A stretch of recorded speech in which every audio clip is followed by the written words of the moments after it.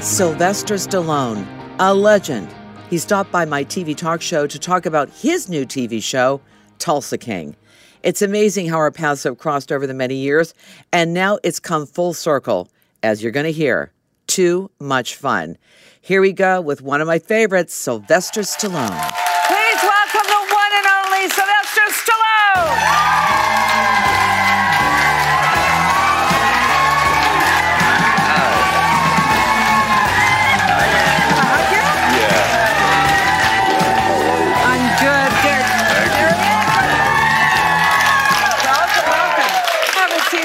Sir, sure. You don't mind? Thank you. Good to see you. Good to see you. It's really him. I was saying, what is my my passport? Your If I have to leave, I can do not leave without that passport. You know, doesn't everyone walk around with a passport? No. So many things to talk to you about. So, first of all, I want you to know, in this very room, I did another show, and in 1987, 88, 89, your mother came in to visit twice. Your mother. Is she still here? No. Mom! No. She's not. And I got to tell you, get comfy. Okay. And she was such an outstanding guest and so proud of you and went on about you. But she also liked to read people. Do you remember her being like that? Oh, yeah, but she read people's butts. What? Wait a minute. You didn't know that? No. Okay. She just gave me a forecast on my future. Yeah. Anything from publicity. You've heard of palm readers. Yeah.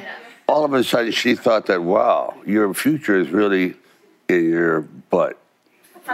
So she would sit people on, I'm serious, on Xerox machines, and supposedly there's a pattern. And she goes, I said, I refuse to do it. She goes, Harrison Ford did. I go, no, he didn't. He goes, Sophia Loren said it. I go, no, they didn't. I swear to God. And Gorbachev of Russia, I go, you have to stop, Pinocchio. This is not working. But for real. Well, she gave me a crystal slide. She said, yeah. She gave me a crystal, and then she said to me, you know, the guy that you're with right now, I won't tell you who it is because I want to insult him. You're not going to stay with him. I went, how does she know that? and then she says later on in another visit, she said, you know, you're going to write an article, and it's going to be about entertainment. And I did. Now, I don't know if it was put in the future, but, you know, for her. She was a really good astrologist. She really was. Yeah, she did. She had a gift for it. Yeah. She did. Then your brother. Oh, no. Frank came to visit me at Chum Radio, and he said, can I shadow you for the day? So I hung out with your brother. No. It was great. That was in 1987. Yeah. No, he's definitely outgoing. It's great. And then I'd met you before because I went for my first trip to LA, Beverly Hills. I'm in Rodeo Drive. Sure. And I walk into this store, and there's this beautiful woman holding a baby. And I go up to her because I love babies. I go, what a beautiful baby. She goes, it's a little girl. It was Jennifer. Oh, no. And then you turned around and you said, thank you so much. So that's when I met you. So nice to see you again. I'm telling you. That's full circle spooky. moment. I know. It's like, here we are. Full circle. Yeah. Hey, Tulsa King is so great. Yeah, thank you. I mean, I did not realize that this is the first television series you've ever done. Yeah. You were in like Police Story and Kojak and making those appearances, right? I did. But I'll tell you, Marilyn, the business has changed dramatically. It really has. Yeah. You'll find some of the best actors on TV now, you know. No, but you do, because films have been radically different. What you see now are the large, what we call bombastic tentpole movies like Marvel and, you know, big escapism. But if you want to do dramatic films, it's very hard to get the amount of publicity, because let's say a movie costs $20 million, you'll spend another 20 on publicity, and a lot of people don't have that. Right. So they make them straight for streaming now. And it's kind of magnified itself where they're now doing fantastic streaming shows like, you know, Yellowstone and so on and so forth, that people are becoming addicted to this new way of watching their favorite actors. Do you think that lockdown really helped that? Oh, no question about it. Yeah. No, it changed everything forever. Remember the days when you were a big movie actor, but you would never appear on TV? Now it's never. It's changed. Yeah, now you can't get off. You're like, can I come on? Yeah, that kind of thing. Please. So how did Tulsa King come about? I want everyone to hear that story. It happened in a barn, actually. I ride a lot, and actually I was going to do that if I didn't become an actor. I was going to an equestrian. I just like training horses, and I did that for a long time. And so I'm there cleaning the stall. Next to me is Taylor Sheridan. He's cleaning the stall, and we were participating in a new reining sport, a Western sport, which is kind of trick riding. Okay. And he was just starting out with it, and we just struck up a conversation, but I had no idea he was a writer. Right. So he was just on the cusp of starting to become that. He was an actor, and I go, hey, that's how I started. Yeah. I wasn't a very successful actor, so I thought, okay, what's the next door that may be open? That's why I think a lot of times failure guides you in the right direction. You know? I agree with that. Okay. So that relationship. Yeah. Like he wrote Sicario, did he not? He was just writing Sicario when I met him. So I mean, it triggered something. That's why I think sometimes it's these strange occurrences really sometimes really can change your life. Now, oh, you met someone at a party, or you met my wife holding a baby. All of a sudden, connections happen that normally wouldn't seem feasible. And then, so with Yellowstone, which he is known for, So there was. Where did that happen? That Tulsa. Well, what it is that you haven't taken the East Coast meets the West Coast, but you've seen that a lot. Like you saw that in Get Shorter, but you haven't seen the gangster go to the Midwest, go to Oklahoma, go to the Badlands, where he's completely alone, and that's the genius of the show. Is how he now builds a whole new family among virtual strangers that have nothing in common with him, but except there's something that he's called the general, and he's a great organizer. So he organized them into this functioning group. Right. And there's a lot of comedy involved. There's comedy, and then there's some violence. Some good violence. And I've had a lot of practice at that. I don't know if you noticed. I don't want to say gangster, because I know that's part of the first. But the thing, he's not with heart. Right. Because the whole idea, he's not this mafia guy. Matter of fact, I'm the only Italian in it. That's what makes it so interesting. He's like, I can't even get a pizza out there. I'm completely alone.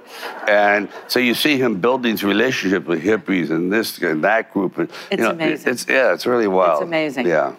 Speaking of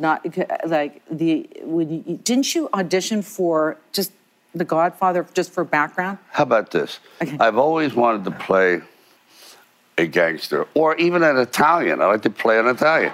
So I'm in New York. It's probably about 22 years old. They're casting The Godfather. So I'm standing in line. I go there, and I said, can I be in a background? There's 250 people at the wedding of The Godfather in the first seat. Yeah. I said, I'll stand behind the cake. I won't bother anybody. I said, I don't know if we buy you. I said, I don't look Italian, really? 30 years later, I hired that same person as an agent. Well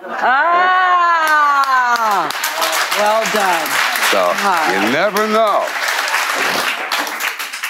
Sly Stallone, Rocky, Rambo, The Expendables, The Suicide Squad. You've had the #1 film at the box office in 6 consecutive decades. What is that? I mean, that's a long time. Yeah, you're so young.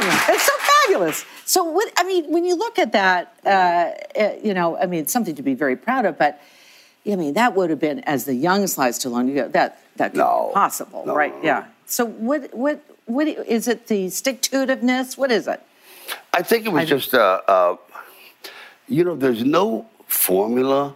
I was talking to we dropped a name, Ralph Lauren. Yeah. And because people always ask how you do it, what's the trick? Yeah. And it's just doing what you sort of naturally do. Like, you don't think about coming to work. It just works. It just flows. That's right. Yeah. And people go, what's the secret? There is no secret. It's just, I know how to do this. It just seems to work. And I realized that I was always going to be taken as kind of an outsider. I had the crooked mouth, I have the deep voice, the droopy eyes. I was never going to play the romantic guy. it would. So I thought, my first 3 or 4 roles, I'm always the mugger. I mugged Woody Allen, I mugged Jack Lemmon, I mugged David Carradine, everybody. Yeah. And I go, maybe the handwriting's on the wall. Yeah. So when I went to write Rocky, I wrote about a guy who looks like a thug. But inside, he's like a flower. He's gentle. Not at all. And I thought that's the way I could take the reputation or the look and then show what's underneath that. Yeah. And I tried to add, it's really heart, energy, and humor. Mm-hmm. If you can get heart, that's the most important thing. A lot of writers don't show enough heart.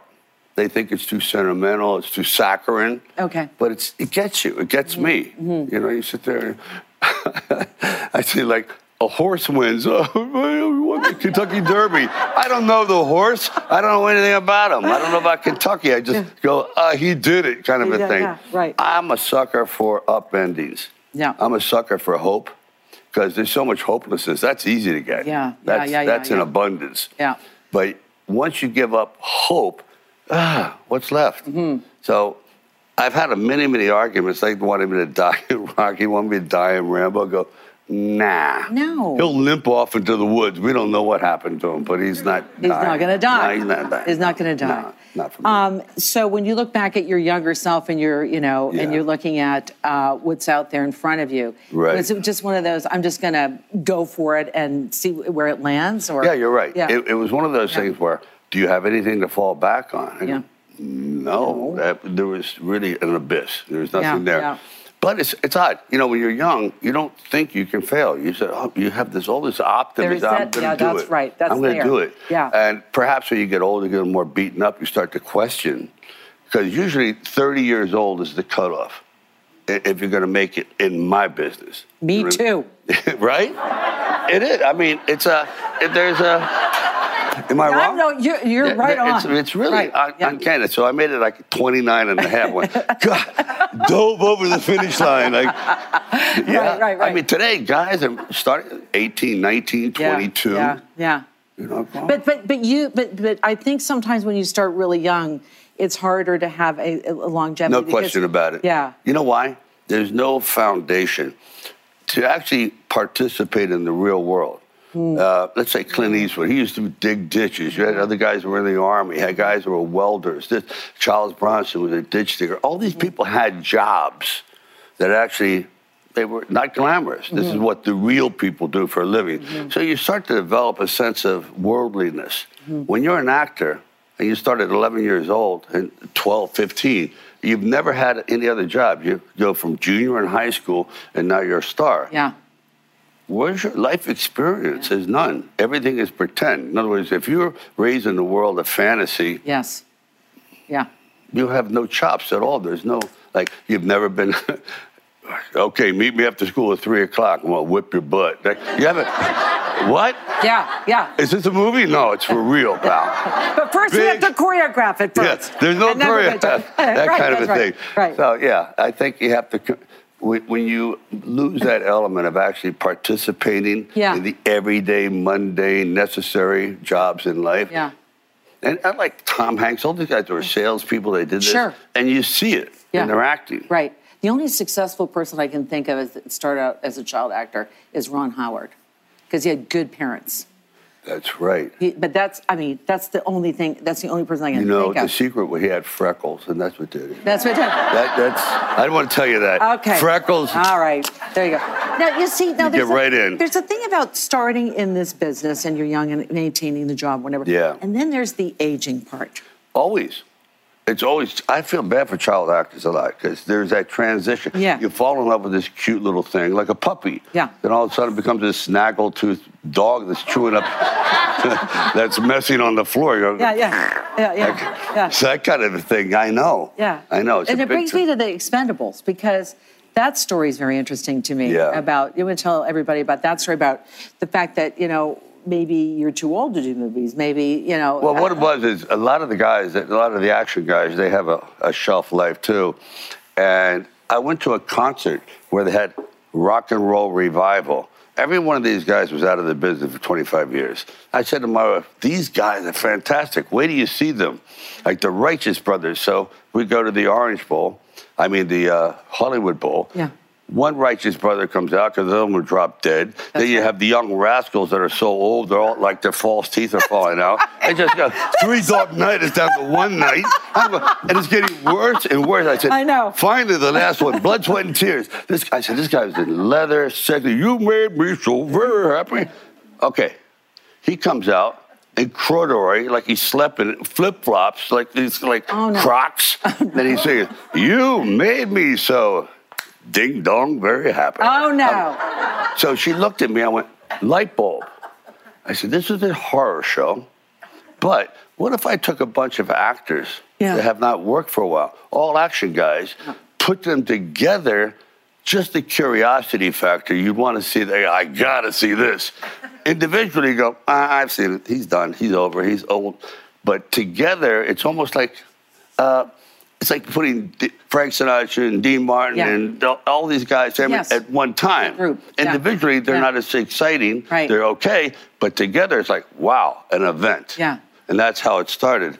So you take a bunch of losers, you split them out, and you turn it into a winning formula. Now, let me ask you this. Oh, it's a great series. The thing is, Arnold Schwarzenegger. Yeah.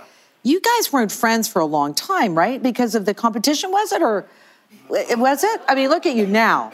I mean, this is... I know. Look at you, too. No, I truly hated him. You did? Yeah, I truly... Why? Because, this reminds me of how we met. I'm sitting there, I don't know who this guy is, huge. Yeah. It's 1976. Right. And we're at the Golden Globes.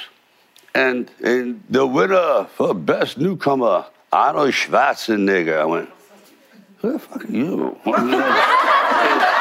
I go, really? And I'm looking, he's gloating. It's like, I got this. And then finally it goes, we're losing. I lose Best Actor. Best Music, Rocky. I mean, how did you? Oh. Everything. Yeah. And then finally we're down to last. Best Picture. I go, please. I want to unload on this guy. Rocky, I went, yeah! Yes! Yes! And we were on a collision course, for real. But for a long time. Oh, God. 30 years, I'm telling you, we couldn't be in the same room. Wow. But what was fantastic is he drove me, I drove him. It's like a great fighter, Muhammad Ali and Joe Frazier, that brought out the best. Yeah. And we knew it. It's like, come on, just keep insulting me. It just wakes me up in the morning. Keep going. And it did the same. And now we're like great buddies. How did that connection happen, though? When he started to run for governor, he reached out and goes, hey. It's like, hey, I need you. In Hollywood, like, no one's helping, because he was a Republican. He's like, I'll try my best. So I showed up out of curiosity. Okay. And next thing you know, I'm on the campaign trail. I'm going, what am I doing? I'm throwing hats at people. Like, I did, for real. So great. And then after that, we just stuck. But he's really unique. Yeah. Yeah. And you guys are buddies, and so great. Great buddies. Is there going to be another Expendables coming out soon? You know what? I thought, there is. Yeah, there is. Primarily, it's Jason's trip. Okay. I do a little thing in it. Yeah. It's mysterious. I don't want to give away the secret, but Jason performs the majority of the heavy lifting. He's great. He's great. Let's talk family. Yeah. How's everything at home? Can be better. Yay. I love it all. I'm so happy. Don't believe everything you read. I don't. No, my wife is here. I love her. She, I said, don't let me out of your sight. I just love being around her. My daughters, we just were in Philadelphia. We're starting to, there they are. There they are. Which one's the oldest? That's the one I saw as a baby. The first one. Oh, yeah, that's the baby. That's it, Sophia. That's Sophia Rose. Sistine and Scarlett, and I don't know who that greaseball is. Guy. I forget.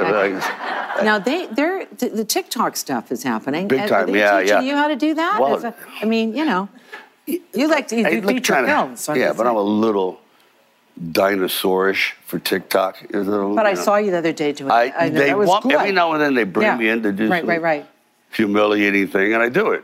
And it turns out really well on TikTok. It's a whole different universe. The bigger fool I am, the higher the numbers. I know. It's really quite easy. So, I could talk to you forever. You wear so many hats. You have and you still do. Actor, writer, director, producer. And I know I would be remiss if I didn't say this to you. You're giving anyone advice that wants to be in the business, because it's changed dramatically since you started, but you've seen a lot. Yeah. What do you have to say? Okay, I say be a specialist. A lot of actors go in and think, I can do anything. I can do comedy, this tragedy, whatever. Yeah. But so can a lot of other people. If you have a certain knack, if you're comedic, if you're funny looking, focus on that. Okay. Be that comedic actor. Don't say, oh, I want to play in a Western. It's not happening. It's like with me. I want to be a cowboy. Although you are on Tulsa. Yeah, how about I'm just saying. I don't look like a classical cowboy, but I say specialize in something, focus on it. And don't be afraid. Also, have a fallback. If you want to be an actor, also study directing. Okay. If you screenwrite, always be a hyphenate. The day of the one-man band, that's over. Those days are gone. You have to multitask now. You got to multitask. And, I think it's better when you do know, at least in my business, know a little bit, so you have a little bit more empathy with people, how they're producing, how they're directing. Yeah. That whole thing, yeah. So much work. People don't realize these producers, they don't sleep. They don't. All day long, they're just worrying about the next gig and how's it going to look. Yeah. So I give them a lot of credit. Well, I can't tell you how I lost sleep last night knowing I was going to see you again. Did you really? I did. I get nervous when Should I believe her? Yes. Okay. You're such a legend, and I know how I've seen you in other interviews and how wonderful and friendly you are. You're so accessible, and thank you for bringing Tulsa King, into a TV series, because it's so good. Thank you. It's so good, and congratulations on everything. I couldn't be happier. Thank you very much. You. Good seeing you again. Marilyn Dennis Does a Podcast. New episodes every week. You can download or subscribe on the iHeartRadio app or wherever you get your podcasts.